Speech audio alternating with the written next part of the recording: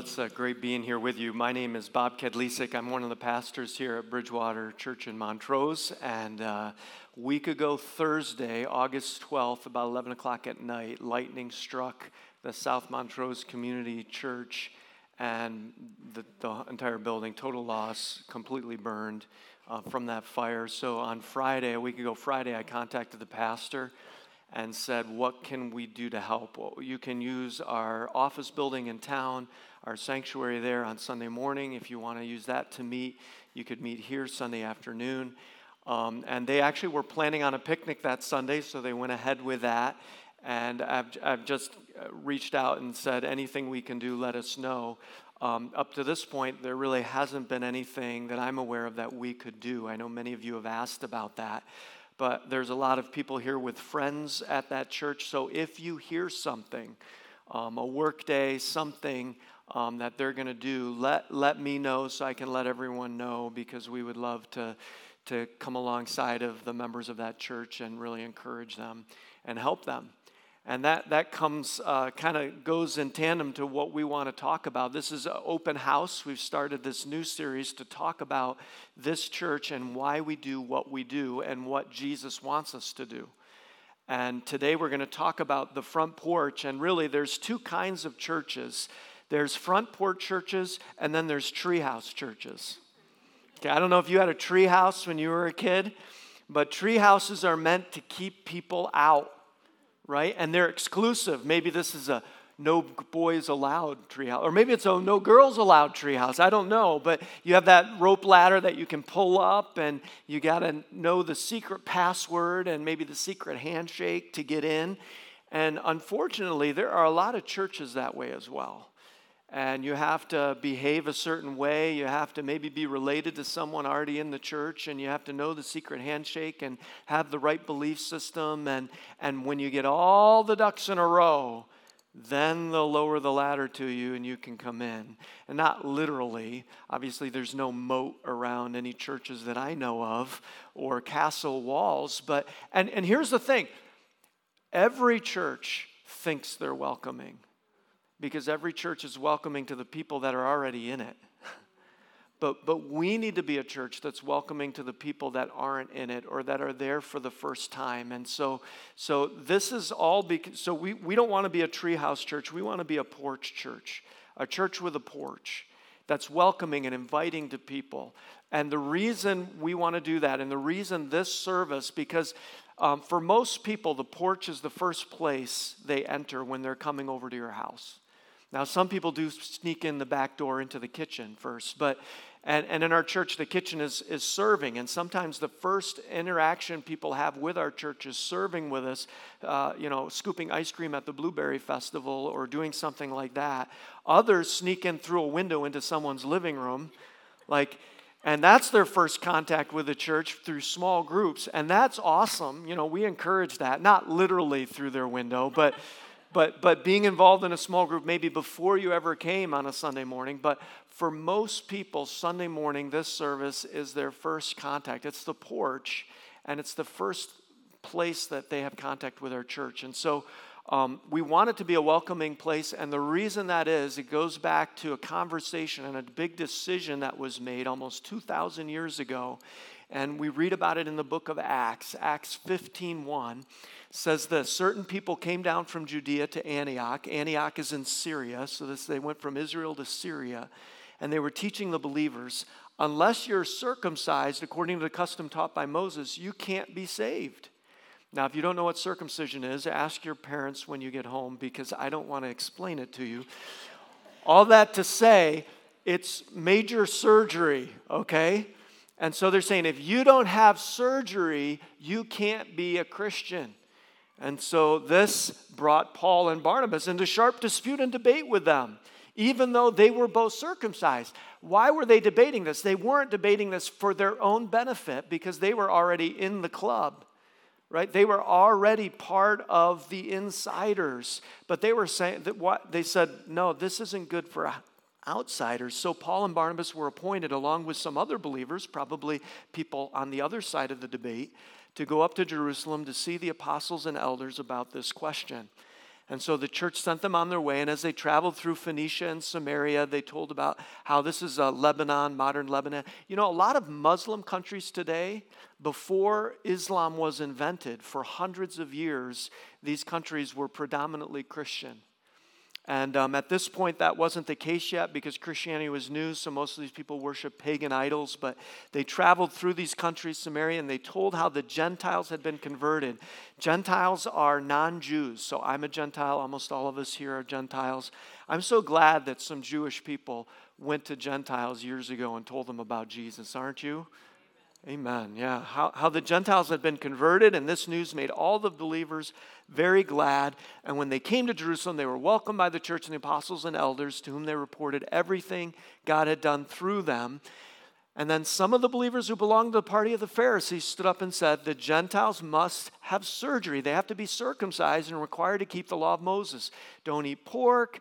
Don't wear clothing that's both wool and cotton. Cut your hair certain ways. Do ceremonial washing. All of these laws. And the apostles and elders met to consider this question. You might even be wondering, what are the Pharisees doing in the church?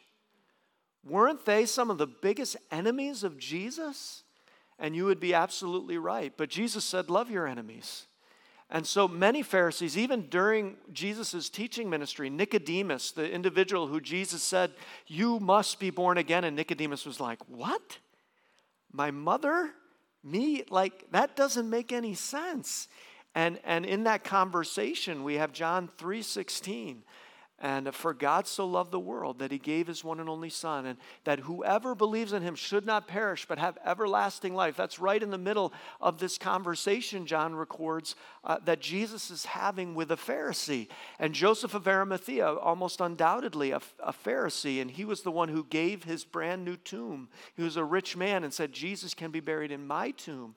And that fulfilled prophecy. And so before Jesus, and then after Jesus was resurrected, the Bible says in Acts that many, probably hundreds of Pharisees realized that Jesus was the Lord and their Savior, and they surrendered and gave their life to him.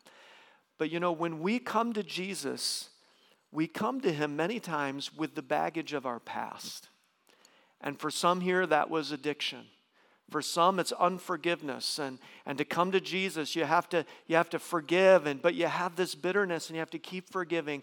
And for the Pharisees, when they came to Jesus, their baggage was a lot of religious traditions and legalism.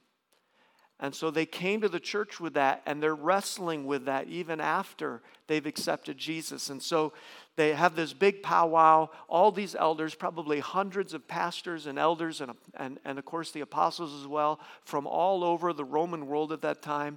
They met for days, maybe even weeks, and then this is we won't go through the summary of that, we're skipping right to the end.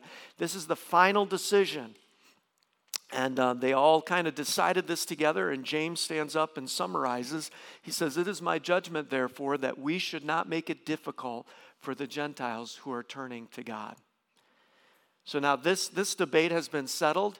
So at that time, 20 years, this is taking place about 20 years after the resurrection of Jesus Christ, and almost all, or the vast majority of believers were Jews. And so the debate is, can you become a Christian without becoming a Jew? And that sounds kind of weird to us because it was settled. And they said, no, you don't have to become Jewish. You don't have to be circumcised and keep all these laws and ritual things. You don't have to be a Jew to be a Christian. And so what does this have to do with being a welcoming church and a church with a porch instead of a drawbridge or a tree house? Well, here's the bottom line. It's what they said in the verse before. We should not make it difficult for the Gentiles or the people turning to God. And that's why this service is designed the way it is. And we may have missed the mark here or there, but this is our desire is we don't want to make it difficult for people who are turning to God. And so that informs the kind of music we play. All right, and I want to say this because I mentioned it last week. Why are the drums in a cage? Well, Ethan in there who is playing, he is in 10th grade and he is on probation. And we have to lock him. No, we don't have to lock him up. All right? His parents usually sit over there. But no, that's not why. It's actually to control the sound. So it makes the drums quieter, believe it or not. And so that can be controlled in the back. And if you got a drummer who's really like excited, it helps dampen the sound, I believe. Am I right? I should have checked. All right, that is the reason. Okay, so everything we do actually does have a purpose. It's not just, putting the drummer in a cage. That looks cool. Okay, that's not why we do anything. So, but music, why do we choose the music that we choose? Well, here's why: to help the greatest number of people praise God, learn about Him, and love Him more. Okay, so if the greatest number of people in Montrose, where this is the community this congregation is in, or over in Halstead or wherever, if the greatest number of people learn to love God more and praise Him through polka, we're going to polka till we drop. Brothers and sisters in Christ, I don't even know. How did they do those polka dances? I'm not a good dancer. But, and if it's through, opera like, right? If that's the way, then that's what we're going to do. This is not about what I like. We want to cast the widest net. How many radio stations do you know play organ and choral music? Yeah, not even one, because most of the time they have preaching and they have other music that's on. And so actually I know 94.3 plays polka on Sunday. Only on Sunday, I think it is, from certain hours. It's not late at night.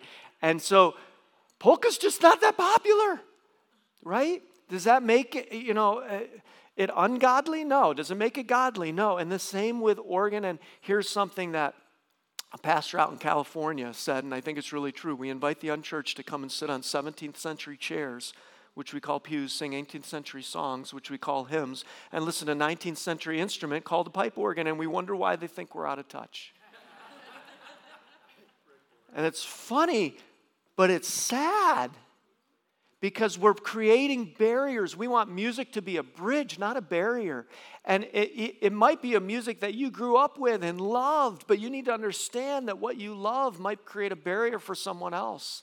And they think, I have to listen to 20 minutes of annoying music on Sunday morning in order to hear God's good news about Jesus? So we want to be a welcoming church without barriers. And this is William Booth, who's the founder of the Salvation Army over 150 years ago. He said this about music: I don't care much whether you call it secular or sacred. I rather enjoy robbing the devil of his choicest tunes. It's like taking the enemy's guns and turning them against him. Some people have summarized his philosophy: why does the devil have all the good music, right? And I understand some of this is subjective. If we were an urban church, if we were in downtown Philly, we might rap on Sunday morning. And I can't do that. But if we're in downtown Philly, we would have people who could, And so if we're in Kentucky, in fact, I think Susquehanna County needs a bluegrass church. I do. I think that would go here. All right. We would lose a few members, but that's all right, But here's the thing about porches. It is subjective. This porch, the Halloween porch, is inviting to certain people. They're like, oh man, that is my scene. I love that. There's other people here, they're like, yeah, I'm not going up to that house, right? And then other people, this would be your porch, man, a deer skull on the door. There we go. That's what I want. Now, there may be others of you that are vegetarian and you watch Bambi every year and you cry every time Bambi's mother is shot. And that is not your porch. That does not scream welcoming to you. For some people, you'd say, man, that is a porch I'd love to be on. Others of you are like, man, that's too nice for me. I'd want to take my shoes off. What kind of that's not, you'd say, man, this is my porch. And I could even tell you what kind of car that seat came out of because it's in my backyard, And that screams welcome to you, right? So different porches, different places, right? And so as a church, a lot of this is subjective, but we've said in our community, we want to cast the widest net, and we think this music connects with the most amount of people. And it does turn some off. That might turn some off right there. But so we don't want to make it difficult for people turning to God. That's why this service is designed the way it is musically and also with clothing. This is a uniform, okay? I am not allowed, and I kind of make the rules, but I guess so. So I guess it, but I'm not going to wear cut-off sweatpants, all right, on a Sunday morning. Nor am I going to wear a suit, coat, and tie. Why? Because we want to make the largest amount of people comfortable. This is intriguing to me. This is fans at a soccer match in England. What do you notice about their clothing? I don't know if you can see it well. All the men are in suits and they're wearing hats. Here's baseball fans, 1940s. In fact, I noticed this at the Hartford Fair. If I went into the historical building, whatever that it's called. What is that called? The Founders Museum. There we go. And they had a picture in the 1920s Hartford Fair. You know what the men are wearing? Suits to the Hartford Fair in the mud. You know why? Because people wore suits everywhere. They wore it going out to dinner. They wore it to the Hartford Fair. They wore it to sports games. They wore them to church. You know, and women in these pictures, they all got these long gowns on and these hats, and some of them got the little umbrella thingies, you know. And here's, I don't want to be offensive, but some churches should just call themselves a museum and charge admission so people can see how church was done in the 1950s. We think that, no, that's godly. No, that was the 1920s and 30s and 40s, and somehow the church got caught in a time warp and said, this is what, and there are multiple people who come here who have told me, I used to go to church, not a lot, but a few. I used to go to church, but I didn't have a suit, and someone came up to me and told me, you know, you need to wear a suit. My mother got that about us when I was in grade school. Someone came up to my mom and said, well, you've been going here long enough, you better put your boys in a suit if you want to keep coming here, because that's what they should be wearing. And somehow she didn't stop going to that church and kept going and put us in suits. But we don't want people to feel like they don't belong. And I'm so glad we got a man with a tie on this morning. Because if you come with a tie, go sit next to him and you'll feel comfortable. Right? And you got others with shorts on, you know, and we just don't want to make it difficult. We don't want to say, hey, you want to learn about Jesus? You want to turn to Jesus? You want to follow him? You need a new wardrobe. You know, in 2014, I couldn't find a more recent statistic, but in 2014, 6% of Americans wore a tie to work. The statistic back in the 40s was way, way higher, and that was 2014. I think it's lower today. I guarantee you it's lower in Susquehanna County. You wear a tie in Susquehanna County if you're a banker, a lawyer, or you're standing trial, okay? That's about the only people, right? And so, you know, we don't want you to feel like you're standing trial here. Or you're in the VFW, you know, and your name is John. All right. Don't make it difficult. Clothing, kids ministry. I remember having small children. We have 4 kids, and I remember when Karis and Amber were both like under 3 or between 2 and 4 years of age, I remember going out to eat. It was either Red Lobster or Olive Garden, and I remember thinking, and I think I said it to Becky, I never want to go out to eat for the next several years.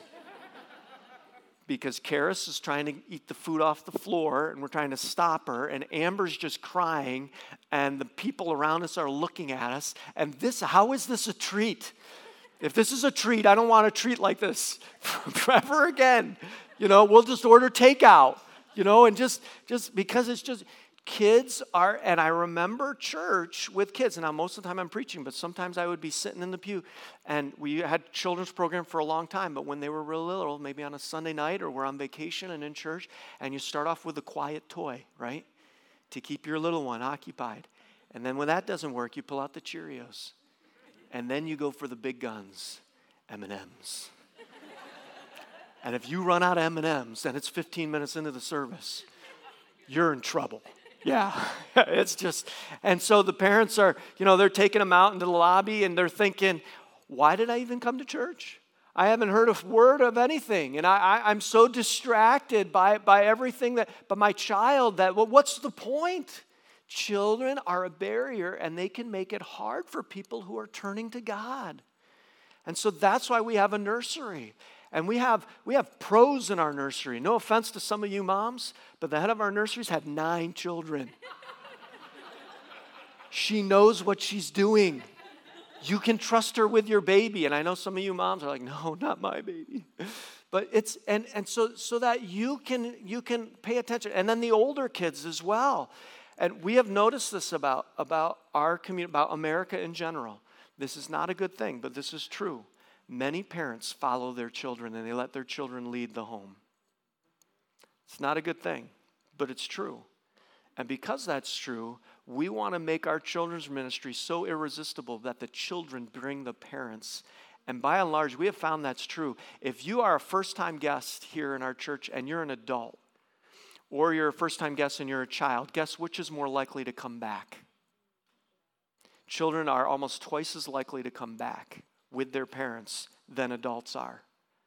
And so I've heard many parents saying this, man, my kid nags me all the time to come back to church, right? And the kids are bringing, if the kid says, I don't want to go to church, well, the parents don't go to church. And if the kid says, Mom, we got to go to church. I have had people tell me this. They drive by with a small toddler, and toddlers don't know what day it is, and they see the driveway, and then they don't stop, and they just start screaming. Because we got to stop. And they're trying to explain, my mom's trying to explain, no, it's not Sunday, dear. Honey, we can't stop. No, it's not. And that just does my heart good. I know it's more tears, but, and why? Because kids ministry, we don't want to make it hard. We want to make it easy for people who are turning to God as much as we can. And this is true of Bible translations as well. I need my glasses for this one. I love some of these. Now, I grew up with the King James, and I have a master's degree, okay? But I want to ask you if you know these vocabulary words, because I didn't. Isaiah 3:22, wimples. Do you know what the wimples are in Isaiah 3:22? That's King James language for a cloak. Jeremiah 2:36, why gaddest thou about so much? Do you know what a gad, to gad is? Gadding, it's a verb. To run quickly, right? This one is an easy one, and used multiple places. Romans 7:8, Colossians 3:5, 1 Thessalonians 4:5. Concupiscence. Do you know what concupiscence is? It is immoral sexual desire, the lust of concupiscence, right? So here's the thing. And some churches use the King James, and that's fine for them. I think if you want to reach people who love Old English and Shakespeare, the King James is your version. In fact, here is a page from the 1611 King James. I'll read it to you. By lot, Iona is caft into the fee. Iona fent to Nineveh, fleeth to Tarfith, and he bewrayed by a tempest. It thrown into the fee, thrown into the fee, and swallowed by a fifth. Now, why does it look like that? Because actually the letter S, unless it's at the end of a word, it looks like the letter F back in the 1600s, and actually even into the 1800s. This is true in cursive. And so, but it's a different letters, different vocabulary, different English. Why would we make it harder for people to have to translate? It adds 15 minutes to every sermon when you can't speak in the King James, because you got to translate it first. And again, some churches make this choice, but the reason we use even the translation we use out of the Bible isn't because we want to be cool. It's because we want the Bible to be clear. And we don't want to make it hard for people who are turning to God. So the porch is where we welcome guests. And our Sunday morning services are not an end in themselves. So if our goal is not to get a lot of people in a room on Sunday morning. That is not our goal. Our goal is to make more and better disciples. And you cannot be the disciple God wants you to be if the only spiritual, positive or spiritual activity you have in the entire week is 65 minutes on a Sunday morning. And so the goal of our Sunday morning is really to move you to following Jesus and to being a better disciple, and to do that through the help of small groups, through the help of serving. You can grow spiritually so much. I'm telling you, nobody learns as much from my sermons as me. And I think rarely do many of you apply them as much as I do, because I think, well, I got to get up and say this, so I better be living it. And how am I going to put this into practice? And when you get involved serving, it helps you become more like Jesus, because that's what Jesus did. I did not come to be served, but to serve. And so we don't want you just to be here. We want you to move and take your next spiritual step. Our Sunday services are to make more and better disciples. That's the goal. And they're not designed for me. And by me, I mean Bob Kadlisik, me. And they may not be designed for you. Here's one of the principles that imitating Jesus involves, and that is the mature sacrifice for the immature. Right? The strong sacrifice for the weak. I've used this illustration before, but I'll never forget Bill Brennan telling me about him and his brother Bobby having dinner at home with his mom and dad. And they were strapping teenage boys at the time, and they're like, eating everything. And then Bill's reaching for seconds, and he notices that his mom didn't have any meat at all. Yeah, and he's like, oh, I'm sorry, Mom. Here you go. You take something. And their mom said to them, oh, no, I nibble on stuff when I cook, and I'm pretty full already. Why don't you boys go ahead and have it? And he said, I didn't realize it then, but I look back now and I realized my mom was going without food so that we could have enough. Why? Because Mom is mature. Mom is the strong one. And the strong sacrifice for the weak. And so some people, maybe you hear this whole sermon and you might say, well, this reinforces what people say about Bridgewater. They're the easy church. They're the church that, maybe is compromising, and they're making it easy, and they're trying to be easy, and I want to do the tough stuff for God. I'm telling you, this is the tough stuff. When you get here before 7 a.m. and you're here till afternoon, and you don't get paid to be in the band, like, that's sacrifice. Why would they sacrifice like that? Because the strong sacrifice for the weak. Right? The matures give and sacrifice for the immature. So we're saying, yes, we want to make it easy for the immature, but that means that the mature need to step up. And so here's the application. This is why the morning service is designed as it is, but what can you do to not make it difficult for people turning to God? Number one thing, don't be a hypocrite. Because if you say one thing and you live a different way, you're making it really hard. They're going to have to say, you know what, God's word is true, that guy is not. And it's a confusing message. But here's some practical little things. Whoa, where'd they go? Oh, well. All right, I'll list them for you here. Number one, sit in the front. Oh, yeah, they weren't in there, I remember. Sit in the front row. Okay? So this is unusual. Our front row is almost completely full. Man, it's awesome. Yeah, there we go. Do you know why? Do you know why most of these people sit in the front row? They don't like to sit in the front row. What's the best place to sit in church? The back row, right, yeah. And so I just want to encourage you, to sit in the front and let others, maybe who are new, maybe who aren't so comfortable in church. And I'm talking to people who have been coming for a while, people who are following Jesus Christ. If you're not sure you're ready to follow Jesus, this is an insider conversation. You get to eavesdrop and see what it means to follow Jesus. But so yeah, sitting in the front row, parking at the far end of the parking lot. All right, and saying, I'm going to leave those closed spaces for the guy who just had knee surgery, for some folks that are over 80, and for that single mom who's coming in with 40 pounds of baby and equipment. And that car seat and that, you see some of these ladies, and they got these Susquehanna biceps, They're bigger than mine, because they're like got all these baby stuff. And maybe you're going to say, I'm going to park far away. There's a nice close spot. That's for somebody else. And other things you can do, you can serve in a ministry, attend one and serve one. And so maybe you say, I'm coming to 9 o'clock service at 10:45. I'm gonna be in the kids ministry. I'm gonna be out in the parking lot. great time to be on. This is the best time to recruit for parking lot duty. January, it's really hard. It's below zero. There are guys out there, it's below zero. The wind is blowing. It always blows this way. It blows in your face as you're coming in if you've been here for a while. Always blows that way. And they're out there freezing their little fingers off. Why?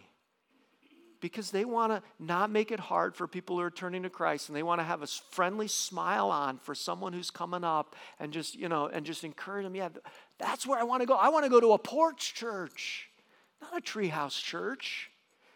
I think this is an order of difficulty, okay? Sitting in the front was the easiest, I think. Maybe parking far away is the easiest. Serving is next.